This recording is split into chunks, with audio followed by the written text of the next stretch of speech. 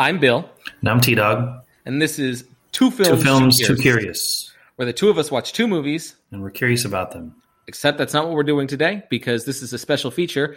And it's our end-of-the-year wrap-up special feature. It's a special feature. A special feature indeed. Featuring us. Featuring us. And a bunch of features we've watched this year.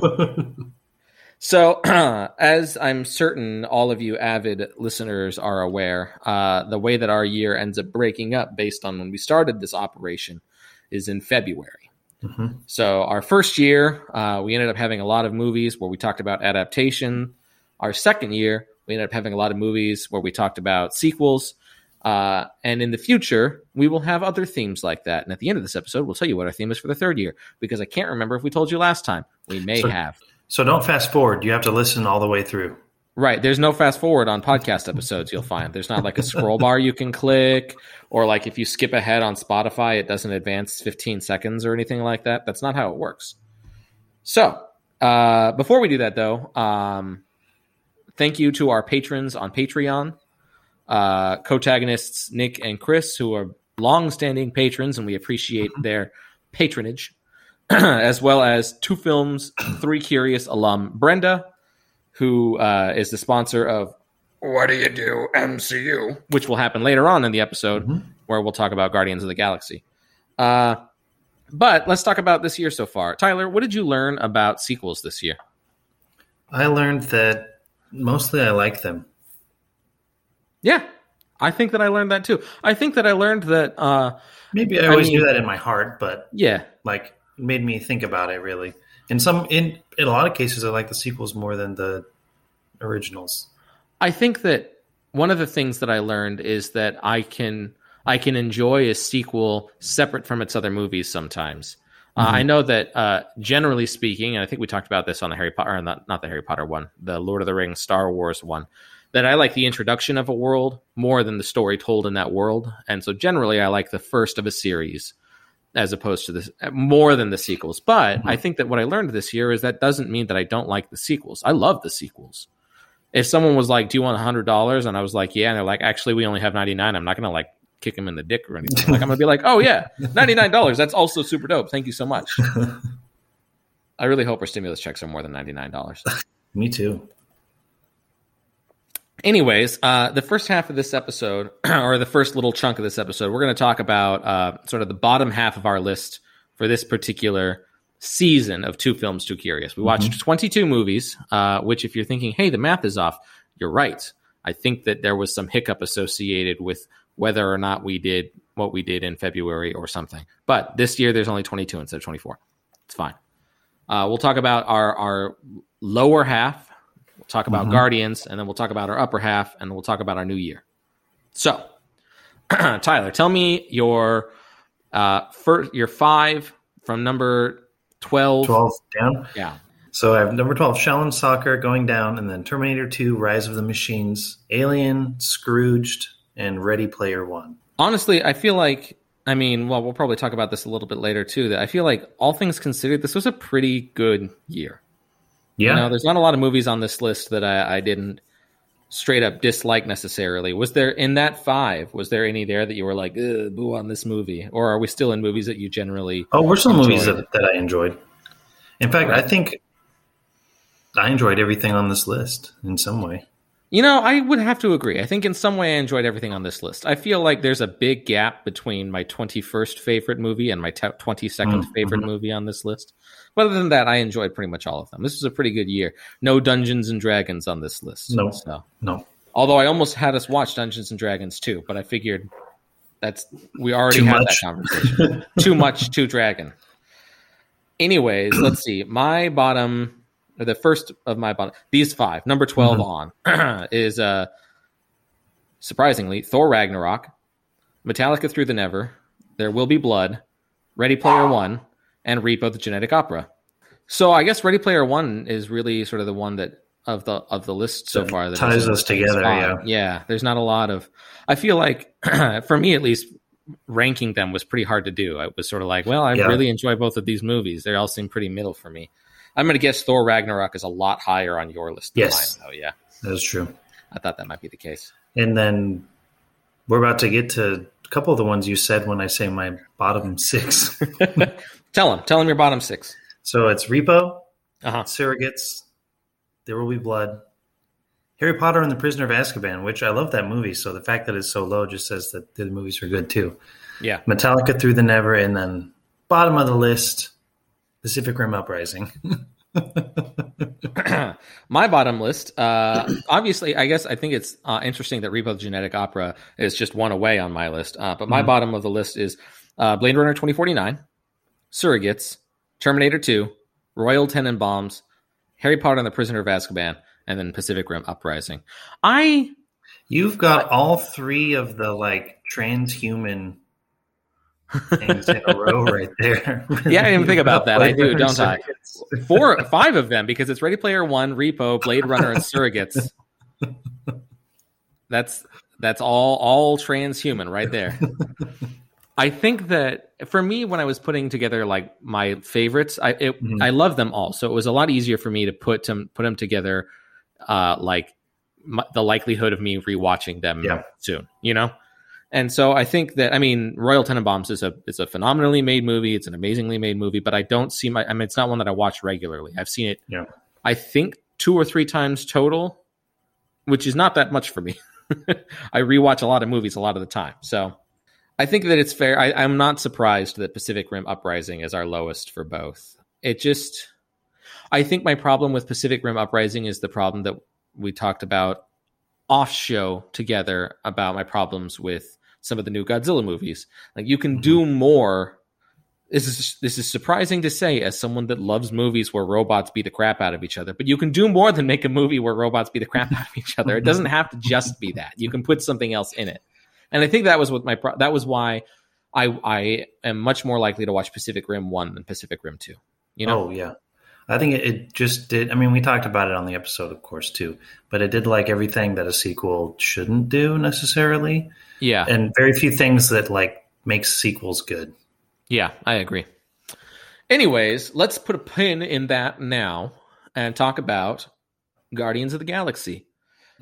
So this period of time on What Do You Do, MCU, was Guardians of the Galaxy, which I think is probably, at least at this point, the most unique of the MCU movies. Oh, yeah.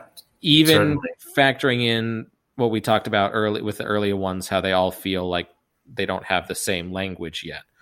Guardians of the Galaxy, for those of you who haven't seen it in a while, opens on Earth in the 1980s. There's a little kid, and his mom is in the hospital. She's dying of cancer. And the little kid, they're like, come see your mom. And she's like, did you get in a fight at school? And he was like, yeah, they were being bullies, and so I beat them up. And she's like, don't do that. Here's a present. And then she dies. And they're like, kid, get out of the hospital because she's dead. And so he runs away, and he goes outside, and then a spaceship picks him up. Time jump to present day. We see that same guy. He's out here being his best Indiana Jones self, going to get some treasure so he can keep it. He's in this ruin. It's all spacey, outer spacey, alien-y. He gets the thing. It's just this weird-looking ball. And then these people show up, and they're like, that's our fucking ball. And he was like, I'm Star-Lord, and then pieces out. He gets on his spaceship, and he flies away, and somebody calls him, and he's like, hey, that's our ball. And he was like, no, it's fine. And he was like, the guy on the call was like, I picked you up when you were a kid, and I didn't eat you, so you should be friends with me. And he was like, no. Anyways, he goes to try and find someone to sell it to, and the guy's like, I'm not going to sell it because you're not following the rules right, and I'm afraid of the people that want to buy it. And so he's like, ugh, fine. And he leaves. And at that time, a green lady shows up and is like, my fucking ball, and tries to fight him. And at the same time, a raccoon and a tree come up, and they're like, no, our ball. And they try and fight him. And so this movie just sounds insane if you don't know these characters. Oh, so crazy. Anyways, they all get arrested. Nobody gets the ball. Or I guess that's in his stuff because the cops don't know what it is. They get sent to jail. They get to the jail. It's a jail on an asteroid. And then you find out that the green lady works for Thanos vis-a-vis another entity that he's really the one that wants the ball. And so then they're going to kill her, and Star-Lord's like, no. And so they're tentative friends. Mm-hmm. Anyways, they decide they're going to break out of jail. So they all get together, and they're like, we're going to break out of jail, but we got to get all the pieces together before we can do it. And the tree is like, fucking no, let's do it now. So they break out of jail. They get all their stuff. They're flying away, and they're going to go. They know a guy who's going to buy it. It's the collector. So they go to a mining operation that's built inside of a giant creature that's dead. And they go there, and the guy's like, yeah, I'll buy it, but do you know what's inside of it? And they're like, no. And he's like, it's an infinity stone. And he tells them about infinity stones. They're super powerful. If you touch it, you'll die because nobody's actually that powerful. So he opens it up, and it's sitting there. And he's like, all right, how much you want to buy? And then one of his slaves is like, hey, fuck you. And then touches the rock, and it explodes. Turns out one of the guys they broke out of jail with called the guy that the Green Lady is working for because he's like, that guy killed my family. And so now he's coming here, and they're like, what did you do that for? We still got to sell this fucking rock. And so he shows up, kicks everybody's ass, and then he got the rock, and he's going to go back to blow up the planet that they were on. So they all get together. They call the cops that arrested them the first time. They're like, hey, some shit's going down. They're going to try and kill you. We got to stop. And so they go. They all team up. They're going to fight him. Guy's got the rock. They explode the rock, but it didn't get destroyed. And then he's going to do it. He's going to destroy the planet. And then they distract him, and then they kill him. And then they give the rock to the police. And the police are like, thank you for saving the whole planet. So we're not going to arrest you right now. Your records have been cleared. But from here on out, we're back to zero. So if you do a bad thing, we'll arrest you. And they're like, is killing someone a bad thing? And they're like, yeah, don't do that. And they're like, okay. That's Guardians of the Galaxy. That's it. That's the whole movie. Really only guarded the one planet, but they guard multiple planets as the series goes on. So I think that they become Guardians of the Galaxy. And to be fair, had the man destroyed that planet, the repercussions would have rippled out. Mm. So by guarding that planet, they did guard the galaxy. It's like if you guard the front door, you've guarded your whole house. Yeah, that's true. Because I live on the second floor and nobody's climbing up here. Is it a challenge? There's tiles on the ceiling of my building that are going to fall and crush your head. That's real life. There's some chicanery going on in my apartment complex. Anyways, doesn't matter. You got fun facts for us? I do have some fun facts. So Vin Diesel recorded all the lines, obviously of Groot, but in every language that it's in. Yes, Russian, I love Mandarin, that one. Spanish, Portuguese, German, and French because he wanted it to be his voice. I love that. I think that's so every cool. version. Chris Pratt stole his Star-Lord costume from the set, which is funny, but then the sole purpose is so that he could show up and visit sick children. That's good. With his costume. So, like, you could see that they just, like, let him keep it. Yeah. They weren't going to do anything after he stole it. Yeah. Next one's also about – actually, 3 of these are about Star-Lord, so I don't have a favorite character, I promise. James Gunn stated that Chris Pratt's audition was so good he was going to offer him the role even if Pratt did not lose any weight or get in shape for the role. He was going to hire him anyway. Honestly, I think it would have been fine. Yeah, he said Gunn said he was willing to CGI a six-pack onto Pratt's body. However, Pratt asked him to give him 6 months to lose 50 pounds, and he ended up losing 60 pounds.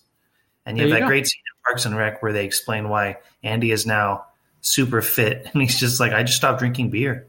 And I lost 50 pounds. Let's be real. I just stopped drinking beer and I lost like 20. So obviously he had exercise in it, but literally that's all I cut out and I've lost 20 pounds. So beer's just not good for you, man. It's not. It's not. Anyways. The Star-Lord line, if I had a black light, this place would look like a Jackson Pollock painting, was ad-libbed. I love that line.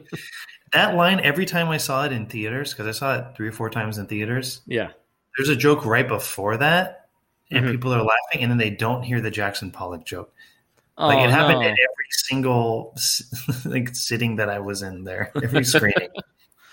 I like the Jackson Pollock line. It's funny. Funny. I think it has something to do with the fact that I don't get Jackson Pollock. Yeah. Like, I understand that it's art. I understand. I've read about all of the stuff that he had to do to get the splatters just right. And he's, the way that he trained his body to move so that he could splatter it just so. I get that so much effort went into it. And I understand that because of that, I would not be able to do something similar. I could make a splatter painting, but it would not be a Jackson Pollock. That being said, I don't know what message he's trying to convey, and I don't think that is the message he's trying to convey. That's fair. Anyways, that's the Jackson Pollock part of the episode. We can go on to more. We have the last fun fact. This is the best one. Rocket Raccoon was modeled on a raccoon named Oreo that lives in the UK. Oreo is a hyperlink. He has a page on IMDb. He played a raccoon in a TV show, and then he's on there uncredited for Guardians, but there's a shout-out to him at the end in the credits. Huh. So a raccoon has an IMDb page, which was just the best thing I learned today, absolutely. So I was like, why is that a hyperlink? Is it going to link to like Oreo cookies? Right? There's another movie podcast that is wonderful, and if you like this podcast, you'll love theirs, called Unspooled. And one of the hosts is Amy Nicholson. She's a film critic, but one of the things that she loves to do is read biographies for like acting animals. Like there are biographies for like the Lassie dog and like, you know, the dog from than the autobiography. Right. The autobiography is a little tough, a little dicey. I'm monolinguistic, which is a failing of mine, but I feel like even if I was bilingual or something like that, it would not be dog that I would learn. So, but anyways, it's always interesting when I can find a dog that's in one thing that's also in another. Mm-hmm. Like the dog from Brady Bunch is also the dog from the movie A Boy and His Dog. Oh. Like I'm watching this totally fucked up post-apocalyptic movie and I'm like, wait a second, that's Tiger 2. That's Tiger 2 from Brady Bunch. So anyways, I feel like I know a little bit already your thoughts of this movie, but tell me a little bit about your thoughts of this movie. Where does this rank so far? Oh, this is in the upper, probably the top 3 at least of what we've watched so far. I think that as we go on, there are more MCU movies that I like more. Yeah. But especially when Guardians came out, it just like really changed the MCU. Like, yeah. Not that it's not the same kind of culmination that Infinity War and the Endgame are. No. But it is a culmination of the humor type that's been growing all of the MCU into now like this is a comedy movie. Like the big battle at the end is they have a dance off and then they just kill him. It's not even like a huge thing. There's no like big crazy. There's a couple of fight scenes and they're awesome, but sure. This is a comedy and then action movie second. I feel like, I mean, this is something that we've been talking about a lot now, that up to this point they were sort of refining the language of an MCU movie. And although there were deviations before this, Guardians is the first one where they're like, all right, we know the formula. How can we make it different and still feel like part of that series? Because I think that it still feels like an MCU movie.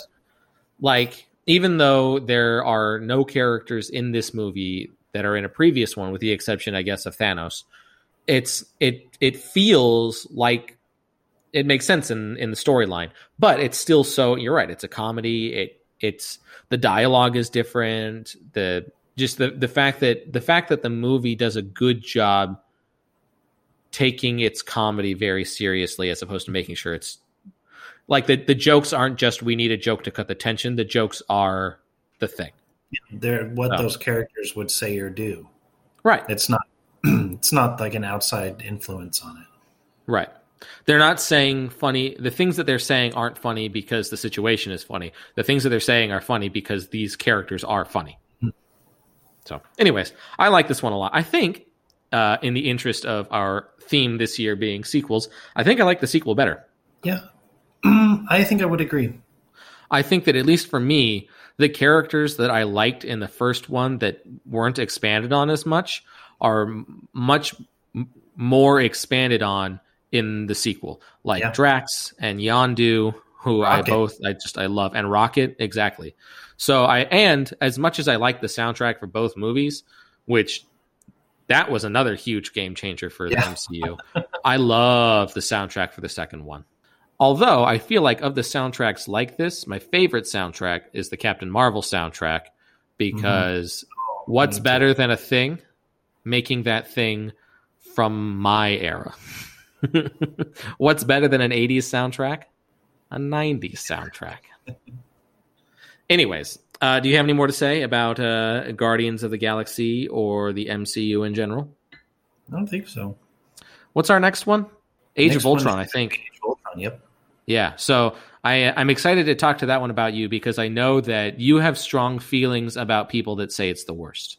Mm-hmm. So I think they need to watch it and they'll be surprised.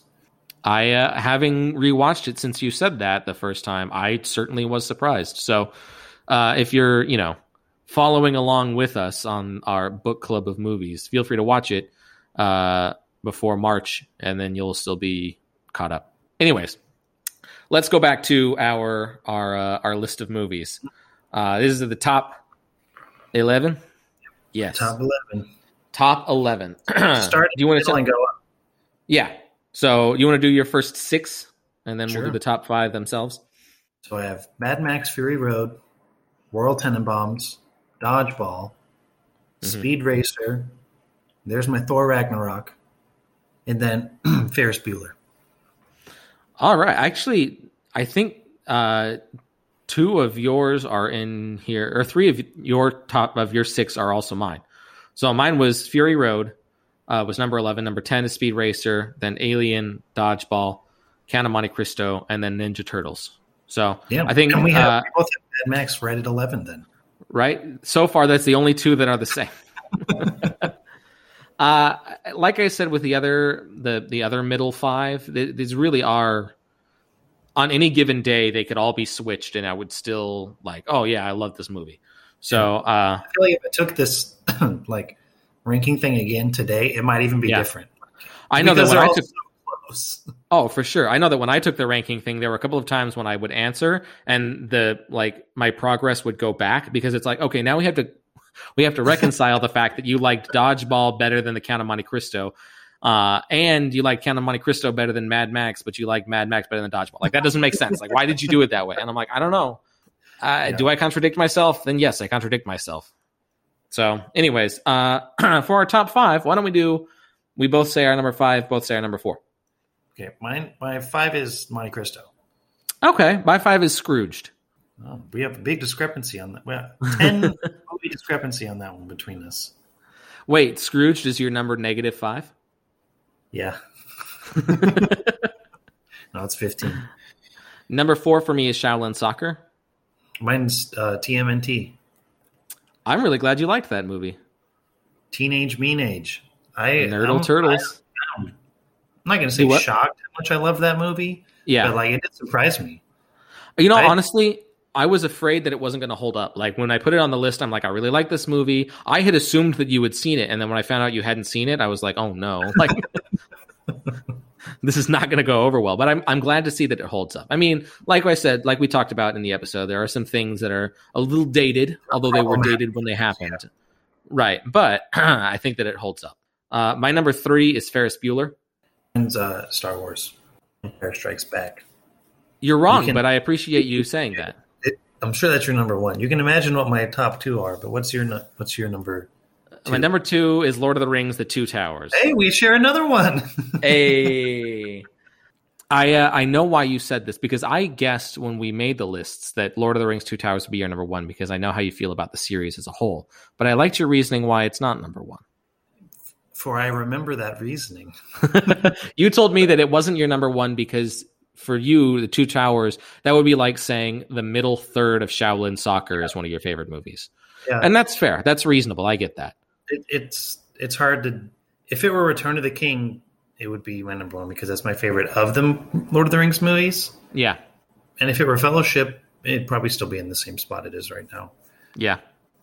Two Towers, I think that based on this list here, any of the Lord of the Rings movies would have been in number 2. But Two Towers is my favorite. So it's a solid number 2 instead of a more nebulous number 2. Yeah, because it is your favorite Lord of the Rings. It is. Also, number 1 is Star Wars 5, The Empire Strikes Back. It's a Star Wars movie. I fucking love Star Wars movies. And I love Empire Strikes Back. It's definitely the top 10 best Star Wars movies. It is. Mine's Blade Runner 2049. I enjoyed that movie, I think, a lot more than I thought I was going to, and I think that it's a gorgeous movie. Mm-hmm. The movie I can remember feeling the most emotions. Not even like necessarily good or bad, but like right. Scene where he's walking down into the furnace room, and he goes to where he hit the horse, and he pulls it open, and the horse is in there, which has all these repercussions, and like the music going on. Like my heart was beating so fucking fast in the movie theater. Yeah. Like I was freaking out. But it wasn't even like a tense scene. It was just It all came together in that way. That and probably Spider-Verse are the movies I remember in the last like 10 years. Vividly remember seeing in the theater because of having these emotions that I felt while I was watching them. Yeah. I think, not surprisingly, a lot of the recent Star Wars movies have been that way for me. I feel like especially Rogue One, and I feel like Star Wars 8 as well, and 9 and 7 and all of them. It doesn't matter. Anyways, but also I feel like Dark Knight Rises was that way. I saw that movie 5 times in the theater. Well, 4.5 because I had to leave early one time to pick up Jack. And then we immediately went back to the theater and watched it again. But I saw that movie a lot of times in the theater, and I feel like there were many instances in that movie where I was like, "Oh my god, what's going to happen now?" or whatever. All right, that's our 22 movies from this year. I think that, like I said, I think this is a great list. I feel like next year's list is going to be similarly great because we've already got a bunch of ones that we're going to do because our theme is live action and animated. So there will be a lot of pairs this year where we pair a live action movie and an animated movie together. So not only are we going to continue to have, the topic is blah, blah, blah. We will also be able to discuss why you might want to tell that story or do that thing live action or animated. So, things like that.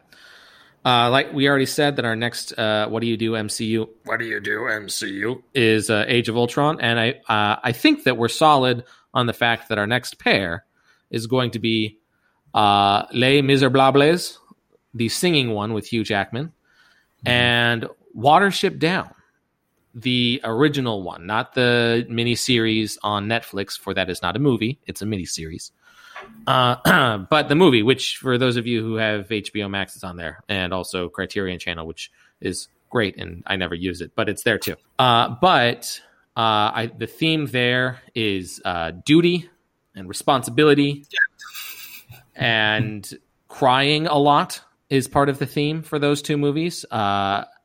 I think that the first time I saw Les Mis, I cried for a good long time afterwards, and the second time I cried for a shorter but still embarrassingly long amount of time. I haven't seen that. Very moving. I'm ready to cry. They're pretty good. I feel like you're going to cry a lot at Watership Down because I feel like you have feelings on animals doing dutiful things. I feel. I do. Duty. I do. I do it. We all do. So, anyways, until later on.